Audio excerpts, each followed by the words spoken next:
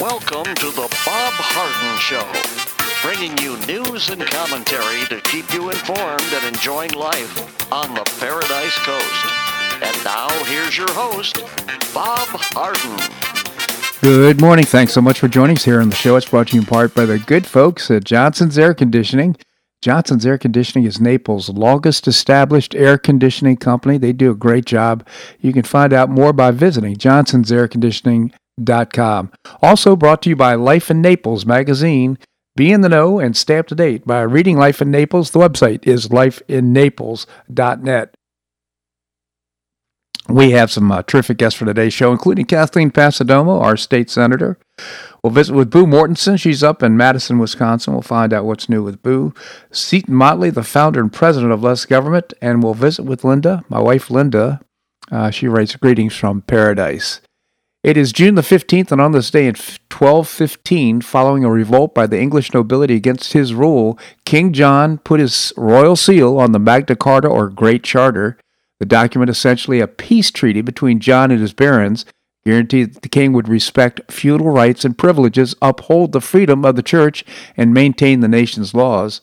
Although more than a reactionary than a progressive document in its day, Magna Carta was seen as a cornerstone in the development of democratic England and by later generations. In fact, it affected our law as well.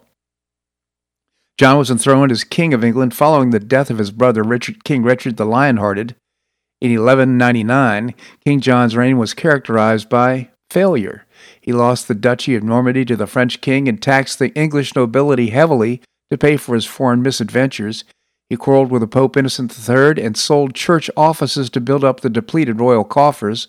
Following the defeat of a campaign to regain Normandy in 1214, Stephen Langton, the Archbishop of Canterbury, called for the disgruntled barons to demand a charter of liberties from the king. In 1215, the barons rose up in a rebellion against the king's abuse of feudal law and custom. John, faced with a superior force, had no choice but to give in to their demands. Earlier kings of England had granted concessions to the feudal barons, but these charters were vaguely worded and issued voluntarily. The document drawn up for John in June 1215, however, forced the king to make specific guarantees of the rights and privileges of his barons and the freedom of the church. On June the 15th, 1215, John met with the barons at Runnymede on the Thames and set his seal to the Article of the Barons, which, after minor revision, was formally issued as Magna Carta. The charter consisted of a preamble and 63 clauses dealt mainly with feudal concerns that had little impact outside the 13th century England. However, the document was remarkable in it implied there were laws of the king was bound to observe, thus precluding any future claim to absolutism by the English monarch. Of greatest interest to later generations was Clause 39, which stated that no free man should be arrested or imprisoned or dispossessed of his outlaw or outlawed or exiled or in any way victimized unless by the lawful judgment of his peers or by the law of the land. This clause had been celebrated as the early guarantee of a trial by jury and of habeas corpus and inspired England's Petition of Right 1628 and the Habeas Corpus Act of 1679. In immediate terms, Magna Carta was a failure. Civil war broke out the same year, and John ignored his obligations under the charter.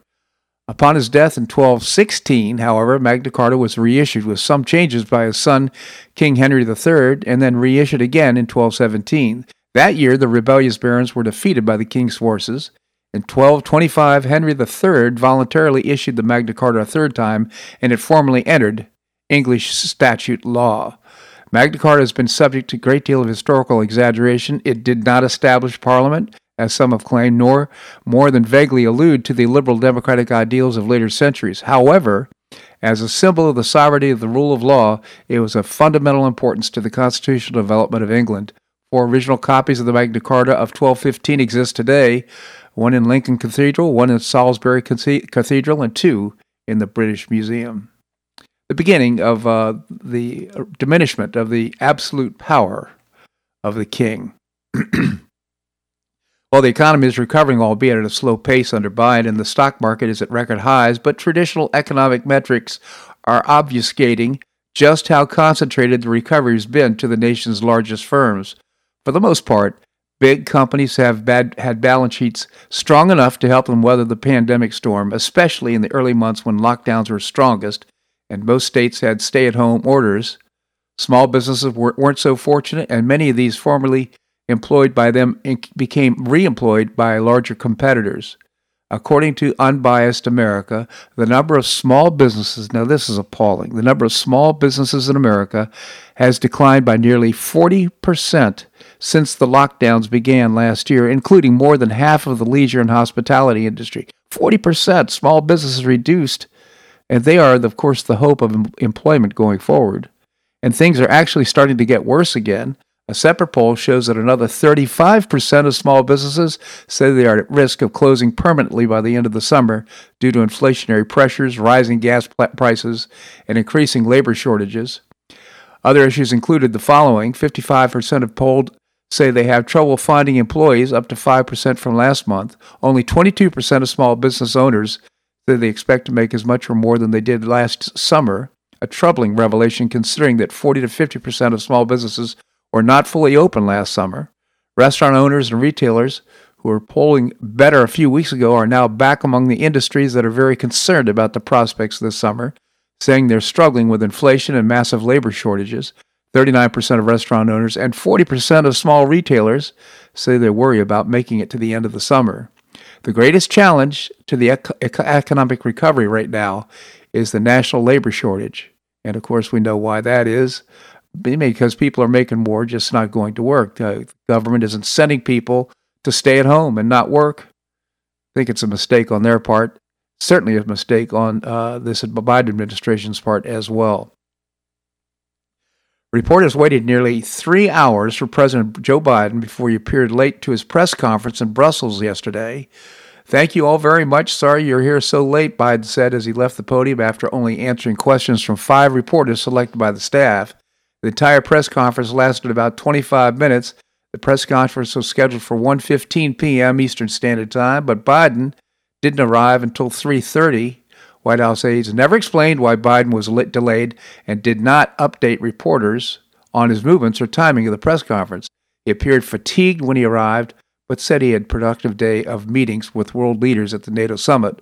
About 100 reporters were present at the large conference room for the press conference, but Biden did not call on anyone that wasn't on his pre-approved list.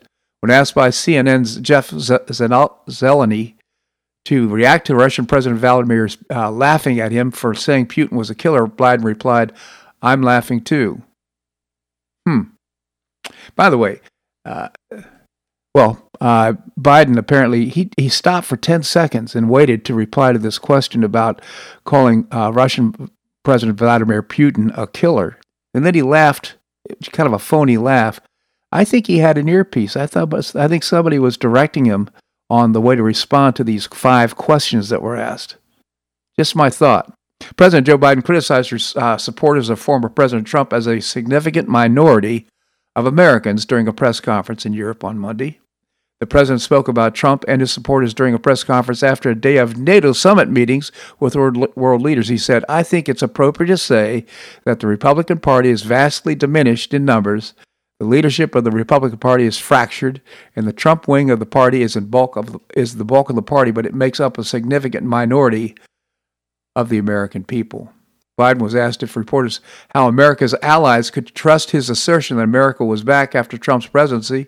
"Well, I'm saying it to them is watch me," Biden replied after he was trusting that world leaders believe that I meant what I said and what I say, and they believe I'll keep my commitments when I say it. That's delusional.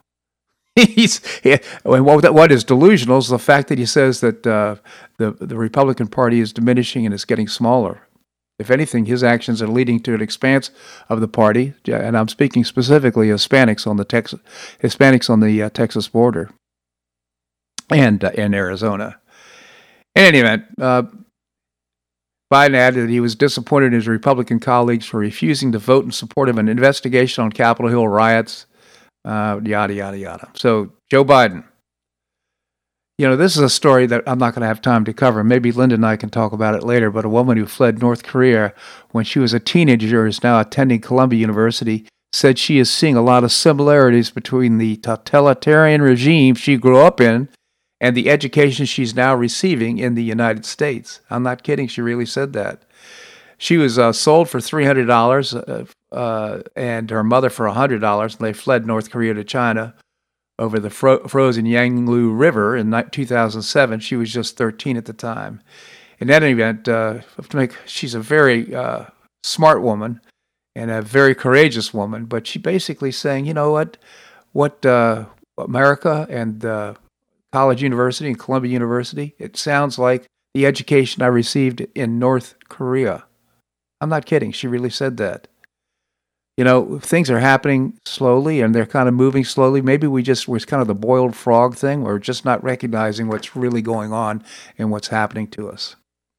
This segment of the show brought to you by the good folks at Johnson's Air Conditioning, Naples' longest established air conditioning company. Visit johnsonsairconditioning.com. Also brought to you by Life in Naples magazine. Be in the know and stay up to date by reading Life in Naples. The website is lifeinnaples.net. Coming up, our state senator, Kathleen Passidomo, that and more right here in The Bob Harden Show on the Bob Harden Broadcasting Network.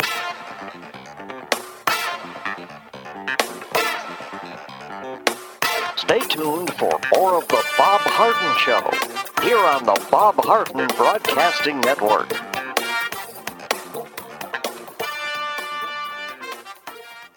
I'm Bob Harden, the host of The Bob Harden Show. One of my favorites for breakfast or lunch is Lulabee's Diner, providing great service, fabulous food, and a rockin' good time. Lulabee's Diner is a throwback to the 60s, complete with great music and a fabulous 60s decor. What I like best is a blend of great food, great value, and terrific service. Most of the friendly waitstaff has been part of Lulabee's for years. I enjoy the great choices for breakfast and lunch, and you'll find the menu has everything and anything to satisfy your taste. Lulabee's offers catering, party platters, lunch boxes, and more. Lulabee's Diner will quickly become one of your favorites for breakfast or lunch. No reservations are needed. Check out the website at lulabees.com and stop by Lulabee's Diner, open from 8 a.m. until 2 p.m. 7 days a week. Lulabee's Diner in the Green Tree Shopping Center at the corner of Immokalee and Airport Pulling Roads. Stop by Lulabee's Diner for fabulous food and for a forever cool rockin' good time.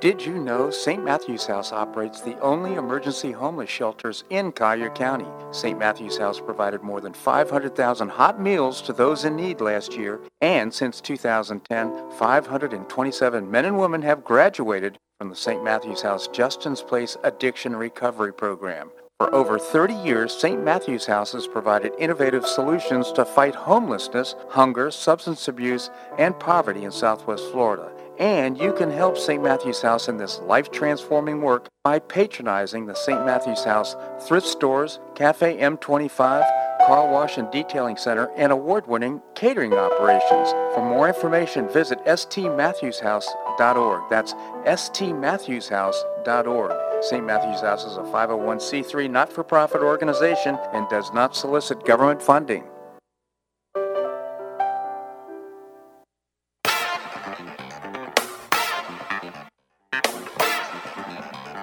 Welcome back to the Bob Harden Show. And now here's your host, Bob Harden. Thanks so much for joining us here on the show. It's brought to you in part by the Foundation for Government Accountability. I proudly serve on the board. I think this may be Kathleen. Kathleen, is that you? Yeah, my ringer was off. I didn't hear it. I just happened to... So, Kathleen, you're on air right now. Sorry. No. I had turned my ringer off for a meeting last night and forgot to put it back on. So no, I've missed a lot of calls. No worries, but I'm just so grateful that you're available this morning, so thanks so much for joining us. I was just mentioning the show is brought to our listeners by the Foundation for Government Accountability. I hope you check out the website, thefga.org. Kathleen, I just really appreciate you taking time to be with us today. And so much news going on, and of course our governor's in the news a lot, but I think the appellate court that made the decision recently about masking was so interesting. Yeah, I mean, it's amazing how everything has changed over the last year.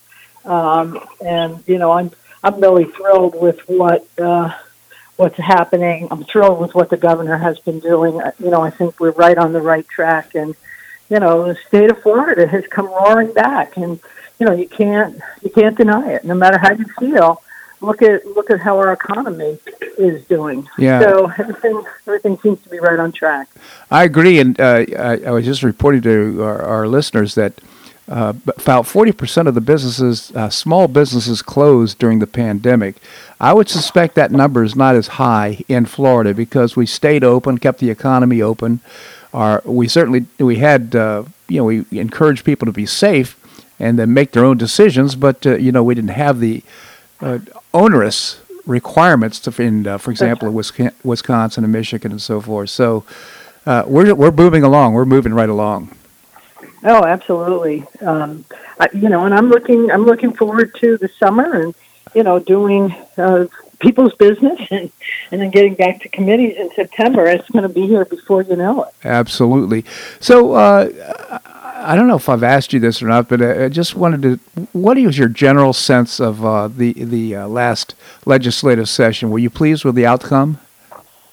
Yeah, and I've been to a number of legislative wrap-ups the last couple of weeks, and I usually start out by saying, and I believe this sincerely, that I've been in the legislature for 11 years, and I believe that last session was the most productive of every one of them. Wow. And particularly in light of the fact that we started out thinking we would be $6 billion in the hole, and with our numbers, our economic numbers getting better and better each month, we not only were not in the hole, but we were able to put $6 billion into reserves, which, God forbid, we may need this summer based upon the projections of a robust hurricane season. So I think our session was really, really pretty remarkable. And, we passed a lot of really good bills, some of which nobody really talks about, like revamping the child welfare system, which was much needed.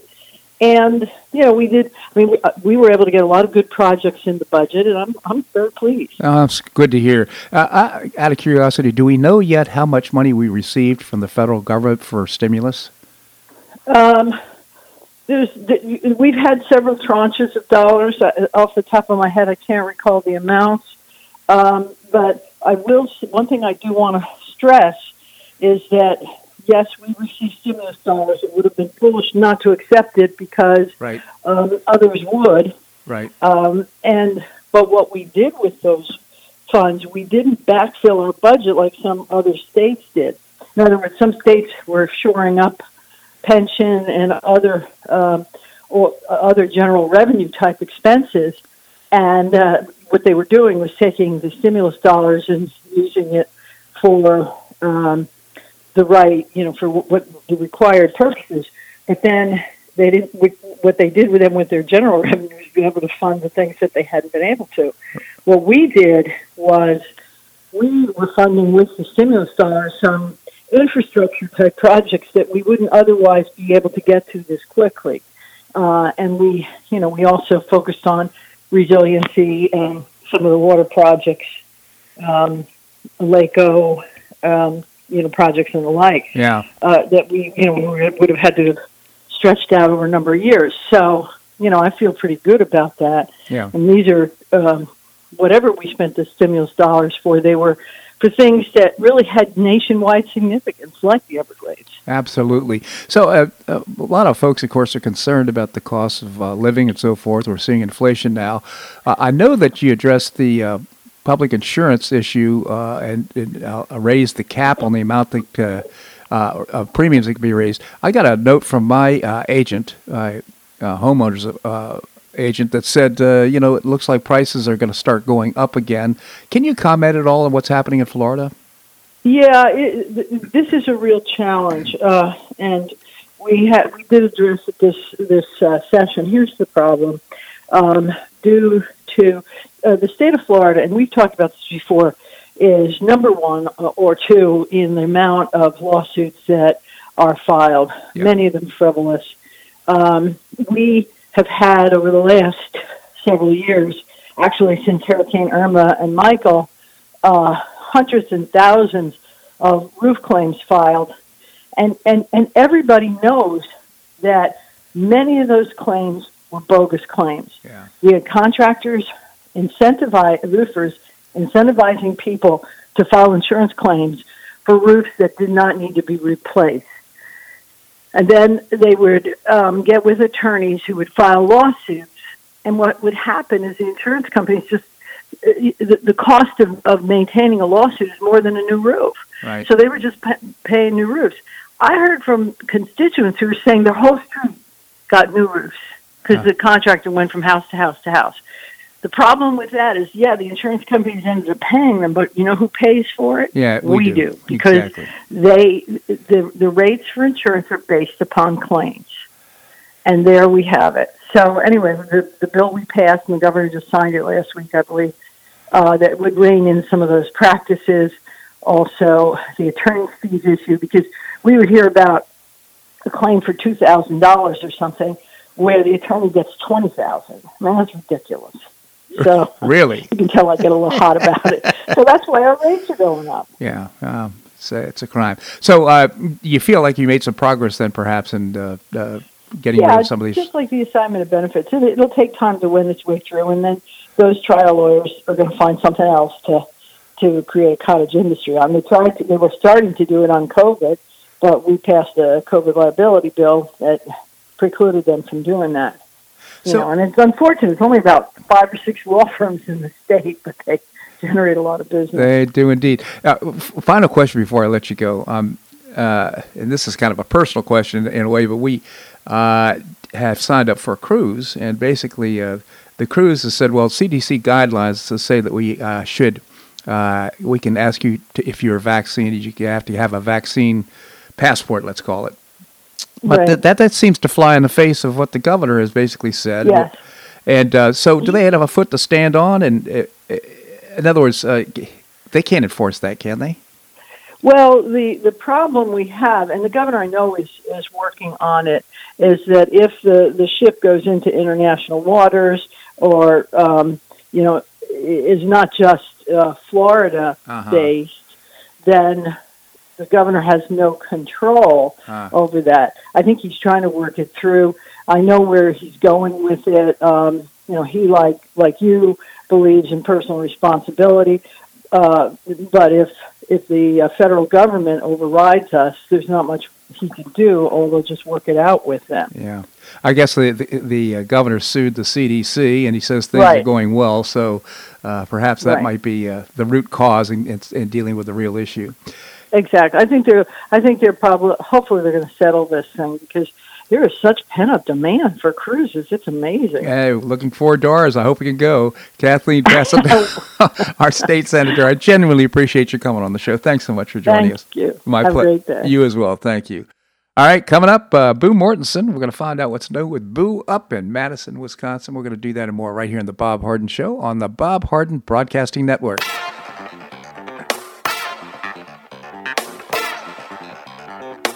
Stay tuned for more of The Bob Harden Show here on the Bob Harden Broadcasting Network.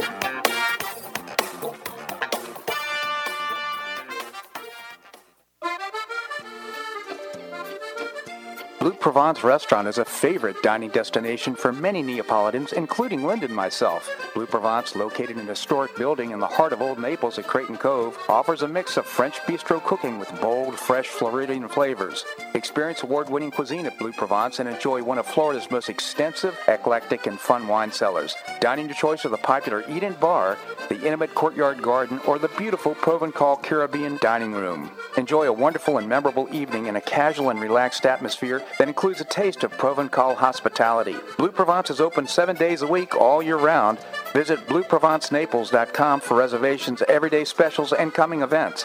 That's BlueProvenceNaples.com or call 261-8239. That's 261-8239. Blue Provence French Restaurant in the heart of Old Naples.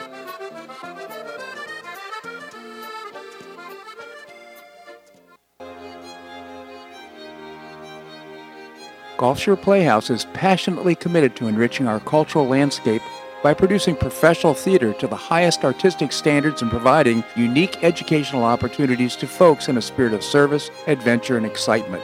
Over the past 15 years, the Playhouse has expanded immensely, outgrowing its current facilities. With dreams of expanding even further in order to better serve the community, broaden the economic impact, and strengthen the cultural fabric of our region, it's time to build and move into a new home. A 44,000 square foot state-of-the-art theater and education center will be built on 3 acres at the corner of First Avenue South and Goodlett Frank Road, allowing Gulf Shore Playhouse to achieve those dreams. To find out more about Gulf Shore Playhouse, this state-of-the-art performing arts center, and about the season's exciting productions, visit GulfShorePlayhouse.org. That's GulfShorePlayhouse.org. We'll see you at the show.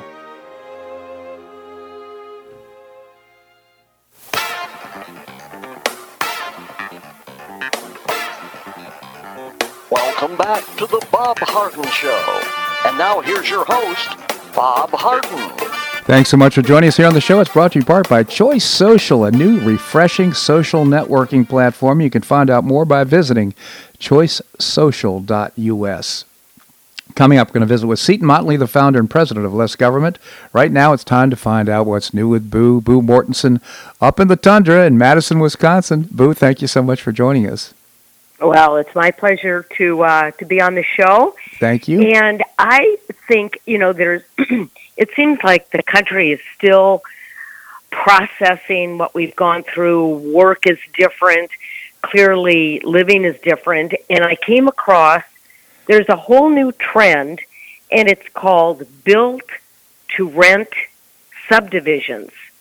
So right now, for instance, in Arizona, they built a subdivision of 222 homes. Mm-hmm. They've got the picket fence, they've got the backyards, they've got the basement, the garage, they've got all of that, but they are all rentals. And they are managed like apartment buildings. That's so interesting. And apparently, this is the new thing. Kids do not want 30-year mortgages. They don't want to plant the oak trees and think that they're going to be there forever. They're much more transitory. I find this fascinating. Well, I certainly do as well, because most people think of that their home is their, kind of base investment in life, and then hopeful that they'll see the increase in value, be able to move up and so forth. So the younger people apparently have a different idea about all that. Now, I guess you have this sense of freedom that you don't have the responsibility of upkeep. I guess that's up to the landlord. But on the other hand, first of all, you're kind of giving up your right or opportunity for increased value. What are your thoughts on all that? I don't know. I think it's an entirely different mindset. I'm from the generation where you bought the home and you planted an oak tree, that took 30 years to grow. Sure. Where you put down, roots, so to speak, and your kids grew up with the same kids that they went to kindergarten with. So this whole thing about moving, you're here for 2 years, you move, I assume that means that people are going to be moving through their jobs much more rapidly as well. Yeah, that is so. You take a job, you stay a couple of years, and then you move on. So this is the first I've heard about it. Are there other communities like this around the United States? And do we know anything about cost comparisons? Is this a good deal for young people? Or well, this one development that was in Arizona, where they have the 222 homes. There's 1 and 2 bedrooms, and rents start at $1,400. Well, that doesn't sound very affordable. Yeah, it sounds affordable. Of course, it all depends on the area. That would be fantastic in New York City, But right. So, but that is now it's a very small portion of the housing market. It's only 6%, but they figure that it's going to morph into a $40 billion industry, within the next years. I mean, it's exploding. Yeah. I wonder what the management companies may not be the same as the builder. In other words, the builder may build out the community and then get a management company. I'm not, I just have so many questions about all this. Well, or maybe they bundle it all, too. I don't know if they're all, or do they rent out a management company? Yeah. To, I don't know. Clearly, banks are supporting this. the private investment firms have gotten into it. So I think it's a trend that probably is going to be here to stay. And then I was reading later on, a couple of days later, about this new phenomenon in the office called hot desks. Hot desks.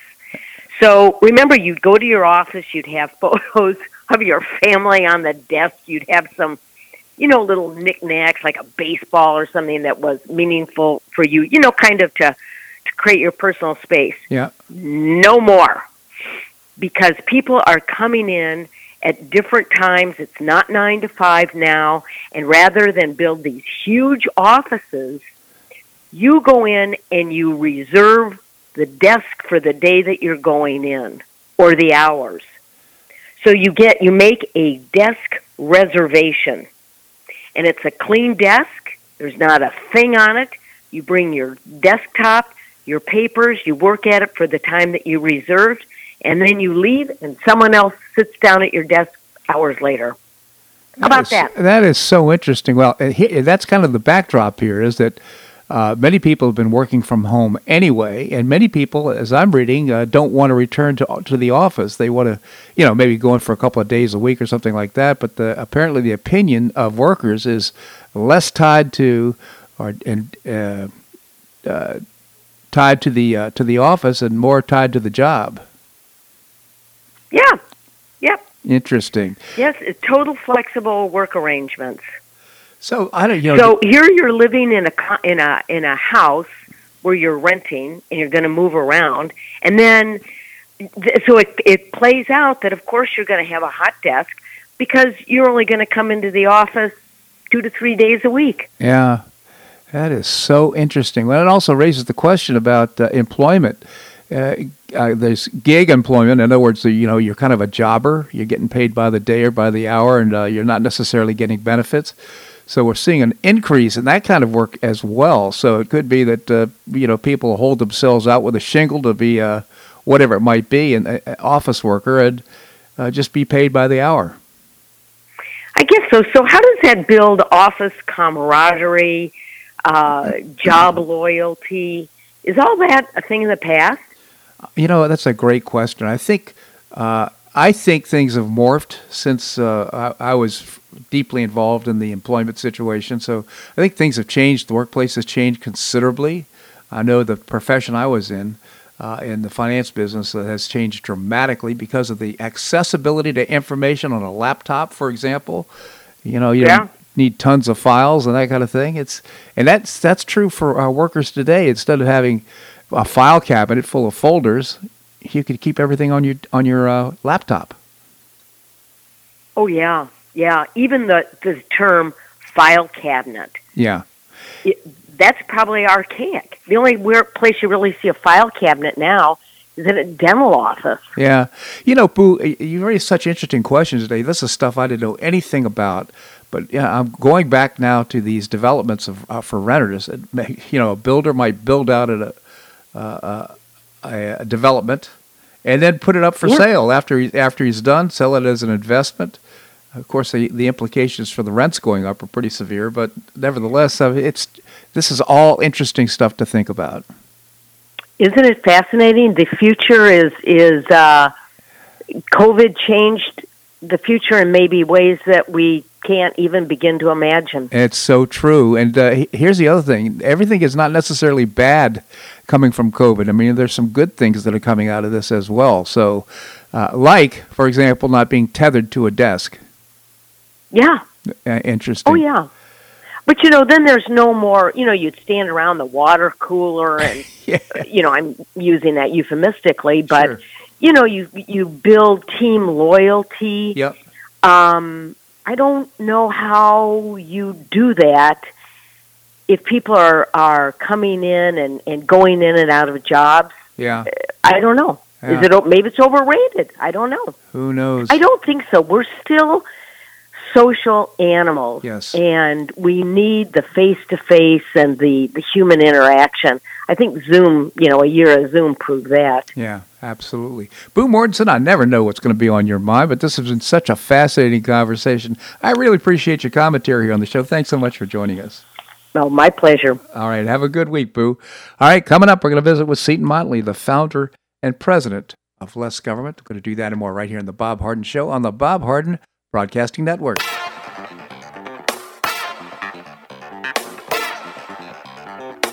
Stay tuned for more of The Bob Harden Show here on the Bob Harden Broadcasting Network.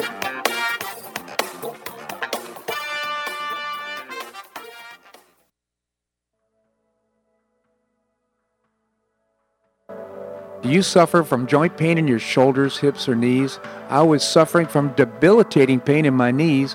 On a referral, I saw Dr. George Markovich with the Institute for Orthopedic Surgery and Sports Medicine. He successfully treated my symptoms and pain for several months. Finally, having exhausted all alternatives for pain management, Dr. Markovich and I agreed that surgery was my best alternative. Dr. Markovich replaced both of my knees in 2006, and I now have full range of motion in both knees, and I have no pain. I now play golf and exercise free of debilitating pain in my knees. Don't suffer needlessly with joint pain. Call orthopedic surgeon Dr. George Markovich with the Institute for Orthopedic Surgery and Sports Medicine at 482-5399. That's 482-5399. He did a great job for me, and he'll help you too.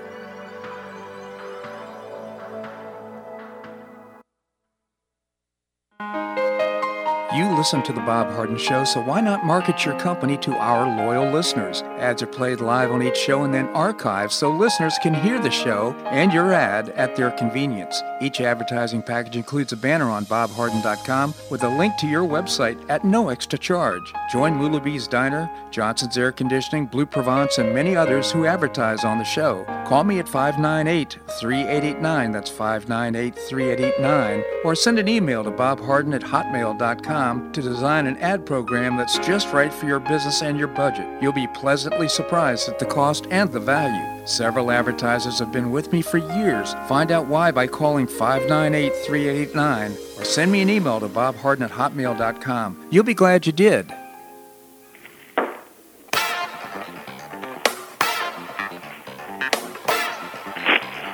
Welcome back to the Bob Harden Show. And now here's your host, Bob Harden. Thanks so much for joining us here on the show. It's brought to you in part by Gulf Shore Playhouse, bringing you professional New York-style theater at its very best. Building a new performing arts center in downtown Naples. You can find out more by visiting gulfshoreplayhouse.org. Coming up, we're going to visit with my lovely wife, Linda. Right now we have with us Seton Motley, the founder and president of Less Government. Seton, thank you so much for joining us. Good morning, sir. Good morning, Seton. Tell us about Less Government. Yeah, we exist through the size, scope, and sphere of influence of government, and we're waiting. Yeah, but you know what's kind of interesting? You wrote this column, Trump's top 10 were we were right list. Big tech is awful at identifying fake news. I'm really grateful you wrote this column because it just speaks volumes about the honesty of the press. Maybe you could tell us about it. Yeah, and not just the press. This is big tech too. Even forget how long it's been since some of these stories. Let's just remember that things go viral very, very quickly these days.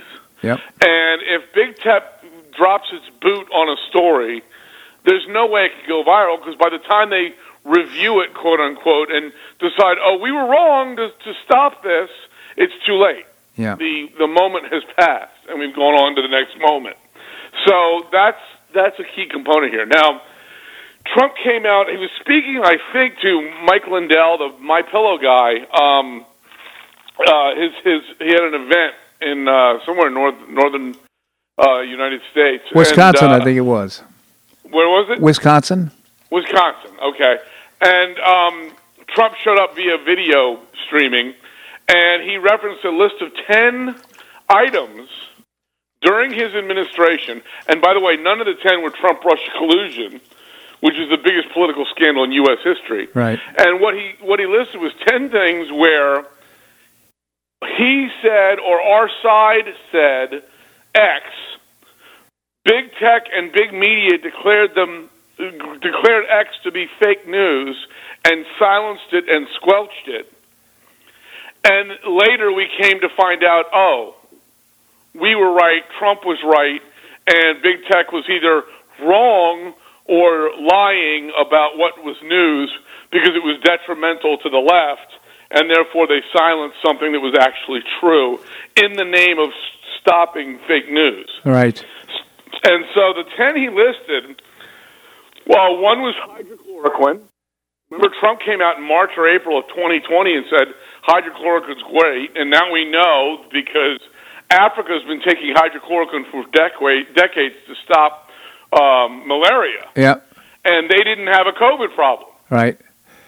And that's not the only reason we know, but hydrochloroquine is now accepted as not just a treatment, but a prophylactic against COVID, and that was silenced and squelched. And there were doctors that appeared on different video streaming, and recently, like in the last month or so, right. Governor DeSantis in Florida appeared with a bunch of doctors and the doctors said, hydrochloroquine is a perfectly effective, and YouTube pulled the video, and that was just a couple months ago. When we came out and said, remember Tucker Carlson had the Chinese lab doctor, right, who said it almost certainly came from a Chinese lab, and that was squelched and silenced, and people were banned for posting it, and news articles and videos were removed from the internet in the name of fake news. Well, looks pretty good now, doesn't it? It certainly does. When Hunter Biden's laptop came out, we had a bunch of deep state national security figures say this looks like Russia disinformation. Yeah. Well, it wasn't Russia disinformation. It was Hunter Biden's laptop. Right. So that's another one. Then you've got the Lafayette Square photo op. Right. Lafayette Square is the park next to the White House. The story came out that, and this works both ways. This isn't just true stories that are squelched. This is fake stories that are advanced to hurt Trump or hurt the right and advance leftist causes. Lafayette Square was cleared out, and the media reported that Trump did it to allow him to walk to a photo op. Right. Well, that's not what happened. They cleared it out days before to build a security fence. Yeah. Or the security wall. So that was a lie. That was fake news that was treated as real news. The Russian bounty story in Afghanistan was a total lie and was reported to make Trump look bad because he didn't respond to a Russian attempt to place bounties on American soldiers. That was a lie. Yeah. Trump said the virus vaccines would be ready in less than a year. Everybody said he was lying and crazy, and it would take 3 to 5 years, and lo and behold, it happened in 9 months, multiple vaccines in less than a year, just as he said. And again, they used that to dismiss him. The blue state, red state juxtaposition on lockdowns during the virus. Yep. Red states locked down little or not at all. The blue states went insane and locked down everything. The media reported that was the way to go, major lockdowns, and attacked DeSantis. Remember the 60 Minutes report on DeSantis? It was totally bull. Right. And now he's been proven to be right. Yeah. Florida has more old people than just about any state, and they had one of the lowest death totals. Absolutely. Which, by the way, is I've had to become something of an amateur virologist, and everything the blue states did is antithetical to everything we know about viruses. Right. But anyway, it goes on and on. Trump and Republicans said schools should be open because almost no children get the virus and they don't transmit it. But we shut down schools for over a year. Yeah. For no discernible scientific reason. The whole southern border. Yeah. And how Trump had inhumane practices. Well, what's more inhumane? Having tens of thousands of children stuck on military bases or in southern Texas and New Mexico and Arizona, like Biden has, versus making them stay home where they're safe and not traveling thousands of miles to get here. And then, of course, the latest thing is we're finally starting to audit the voting Right. in 2020. Right. Remember, the media kept saying, no court has ruled that there was illegal voting. Well, none of the court cases looked at the voting. Exactly right. Exactly All right. the cases were thrown out on standing, not Right. because of whether or not the voting was corrupt or not. So now that that's starting to happen, you want to bet money that we'll see that there was some corrupt voting going on? I wouldn't bet against that. I wouldn't either. So anyway, this is what big tech did. Those are 10 stories Yeah. during Trump's 4 years where they literally censored the truth and promulgated lies. Yeah. And that's a bit of a problem. Because just think of the thousands of people who died, for example, for not having access to hydrochloroquine for a year plus. Isn't that sick? Seton Motley. And then, of course, the trillions of dollars in economic destruction for the shutdown that didn't need to happen.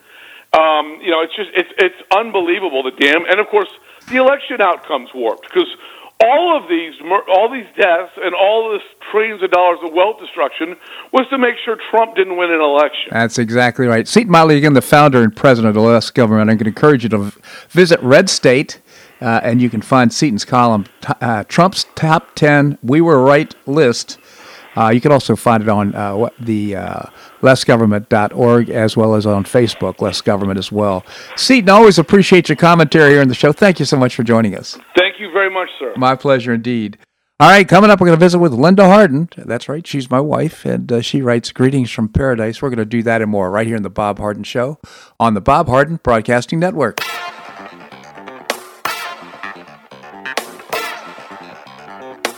Stay tuned for more of the Bob Harden Show here on the Bob Harden Broadcasting Network.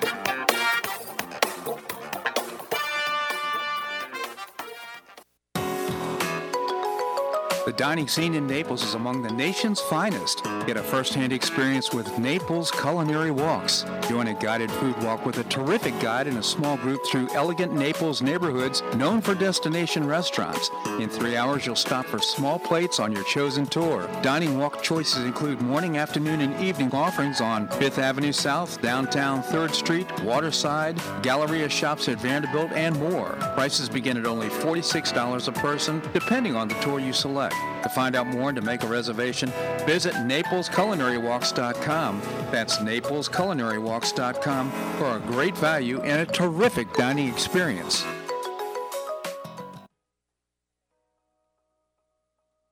Do you have an extra auto you'd like to donate to charity? Maximize your tax deduction, support your favorite charity, and help a local child in need by calling Naples Auto Donation Center. Naples Auto Donation Center is a not-for-profit licensed car dealer. Just call NADC at 692-9840 and they'll take it from there. You get a properly documented tax deduction for whatever the vehicle actually sells for. Your designated beneficiary charity gets half the profit after fix-up costs, and the net revenue generated by NADC goes to Friends of Foster Children to provide tutoring and other enrichment activities for foster children the government doesn't provide. And NADC is also one of the few places in Collier County that sells inexpensive cars that actually run to folks who would otherwise not be able to afford one. It's a real win-win. Call Naples Auto Donation Center at 692-9840 or visit the website nadckids.com. You'll be glad you did.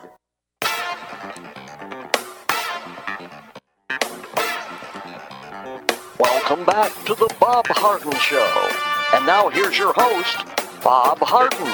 Thanks so much for joining us here on the show. We're providing you news and commentary rooted in a commitment to individual liberty, personal responsibility, limited government, and the rule of law.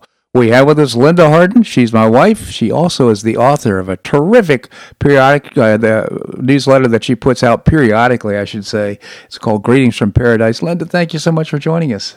And a news junkie. And a news junkie. News junkie. Good morning. Good morning to you. So I wasn't able to complete the story here for our listeners about the woman who fled North Korea with her mom and ended up being free, ended up in Columbia University. And the conclusions and what she's reporting is just really shocking. I know you're more familiar with the story than I am. Maybe you could tell us about it. Well, you know, when I got up early this morning, I turned on Fox at 6, and they were talking about this North Korean gal who had been on the earlier show, which is Fox and Friends First. And I haven't read the entire article yet, but the interview with the gal was shocking. Yeah. I mean, the fact that her mother was sold for $100, she was sold for $300. I mean, with the help of Christian missionaries, long story short, they got out of North Korea, but now she's a beautiful girl, by the way, and she's written a book, and I can't remember the name of it. I'm sure you've got access to it, but she ended up in Columbia University and says that the situation over here is worse than it is in North Korea, as far as suppression and woke culture and all this stuff. It was really a wake up call. It really is. I mean, of course, Columbia University is an extremely woke university, so there's no question about that. But I think it's pretty representative of what's going on. But I think we should be paying attention, because when she's drawing a parallel between how she's saying that the situation is in the United States is in some ways worse than the situation in North Korea, that is incomprehensible to me. Well, you know what's good about people like that and other people being able to expose what they've gone through on the media now, which is so rare, is the curtain is being pulled back on everything that's happening these days. And you know what the message to me is that we have, what it was it Reagan? I forget, is freedom is only one generation of being, I think you know the phrase. Well, we're one generation away from... you know what I'm talking about, Yes, I do. It's the education. Basically, he's saying because of the educational system, we're one generation away from losing our freedom. Yeah. And I think her testimony here of what's going on is proof of that, because she has no axe to grind with regard to the United States. She's grateful to be here, but she was shocked. Her expectations were in some ways dashed, because she was expecting to experience all this freedom. What she's seeing is suppression of free speech, just a number of things that are very concerning to her that indicate we're heading in the same direction as North Korea. Well, and it's I can't remember. I've been watching so much and reading so much about this, but really the deep state and the globalists or whatever are trying to destroy this country from the inside out. Yeah. And between the defund the police and the Chinese Communist Party infiltrating the American universities to try and control this country and make it a socialist country is really scary. And people, thankfully, are being exposed to it now and saying, nope. Yeah. Nope, we're not doing that. Yeah, we're finding out that Confucius Institutes are being established across the United States, and Governor DeSantis has said, not in Florida, we're getting rid of all of them. So, and apparently they have them established here in Florida. But these are organizations that are all about propagating Chinese propaganda and putting a positive spin on what's happening in China. Yeah, it's so interesting, and then I have to make a leap to Joe Biden in Europe, because his little press conference that he was 2.5 hours late to and allowed 5 questions from pre-chosen media people, is that he's all part of that. Absolutely. I mean, he's all part of that. Absolutely. And he's all part of trying to create this scenario as, no, you have nothing to worry about. We've got it all under control. And he was spouting things that weren't true, like the Republican Party is diminished, yeah, and the leadership is fractured. Well, he did admit that the Donald Trump group is the leader of the Republican Party. So let me ask you a point of clarification. We haven't talked about this, but he was answering a question. The question was about the meeting with Putin. And he stopped for about 10 seconds. He didn't say anything, and then he comes out with this phony laugh. Ha, ha, ha, ha, ha. And then he makes his comments. To me, it looked to me like somebody was like speaking in an earpiece or something like that, and trying to coach him on what to say about this. And I think it started off as, okay, first laugh and then say this. Yeah, exactly. Well, I told you about what this gal that I watch on that I follow on Telegram said. What is this little piece of equipment that he's got? And he picked up out of his little pamphlet what looked like a remote control, and he put it on top of his book. And she says, "What is that?"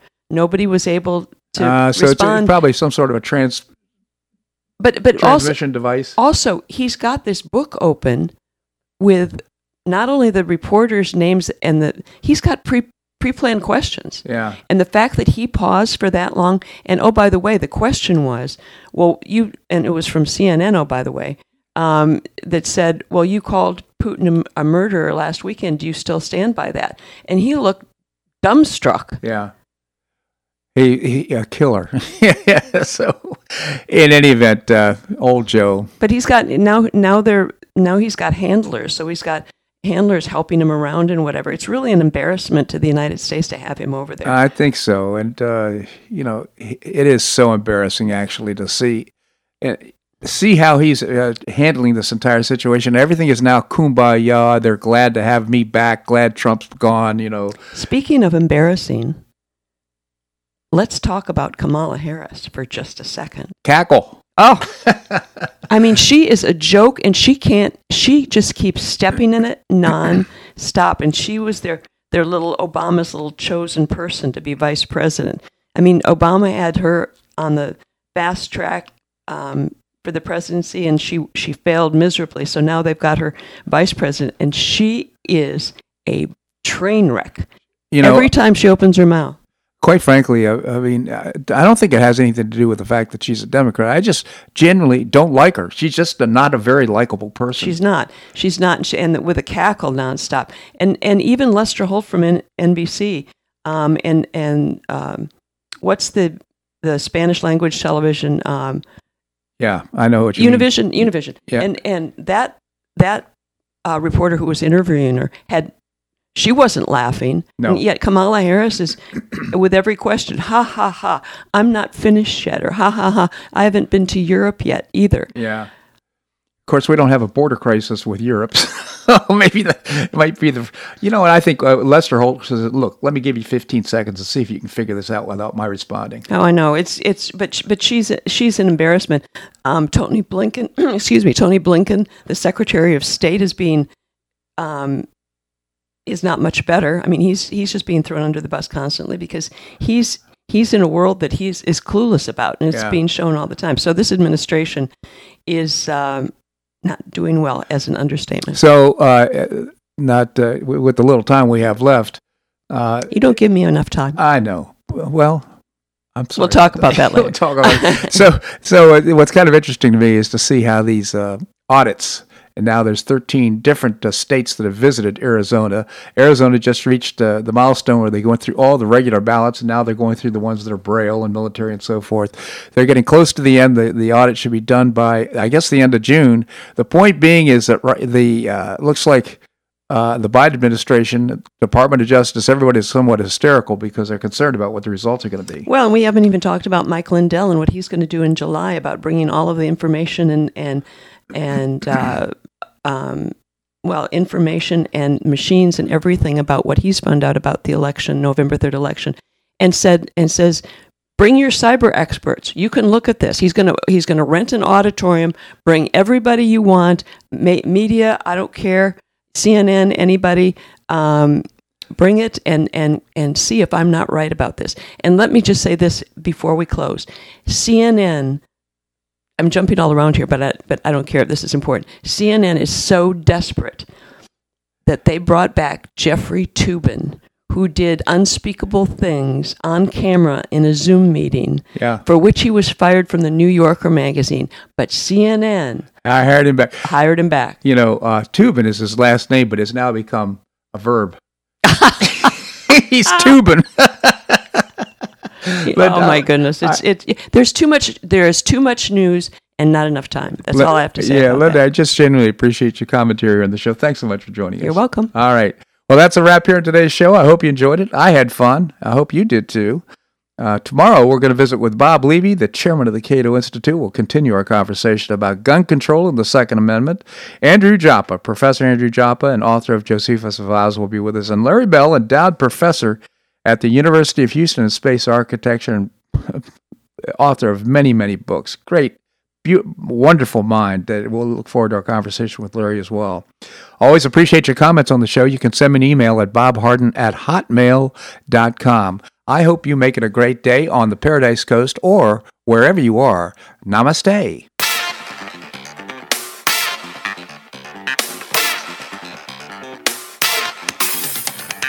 Thanks so much for listening to The Bob Harden Show on the Bob Harden Broadcasting Network. For more information and audio files of previous shows, visit www.bobharden.com.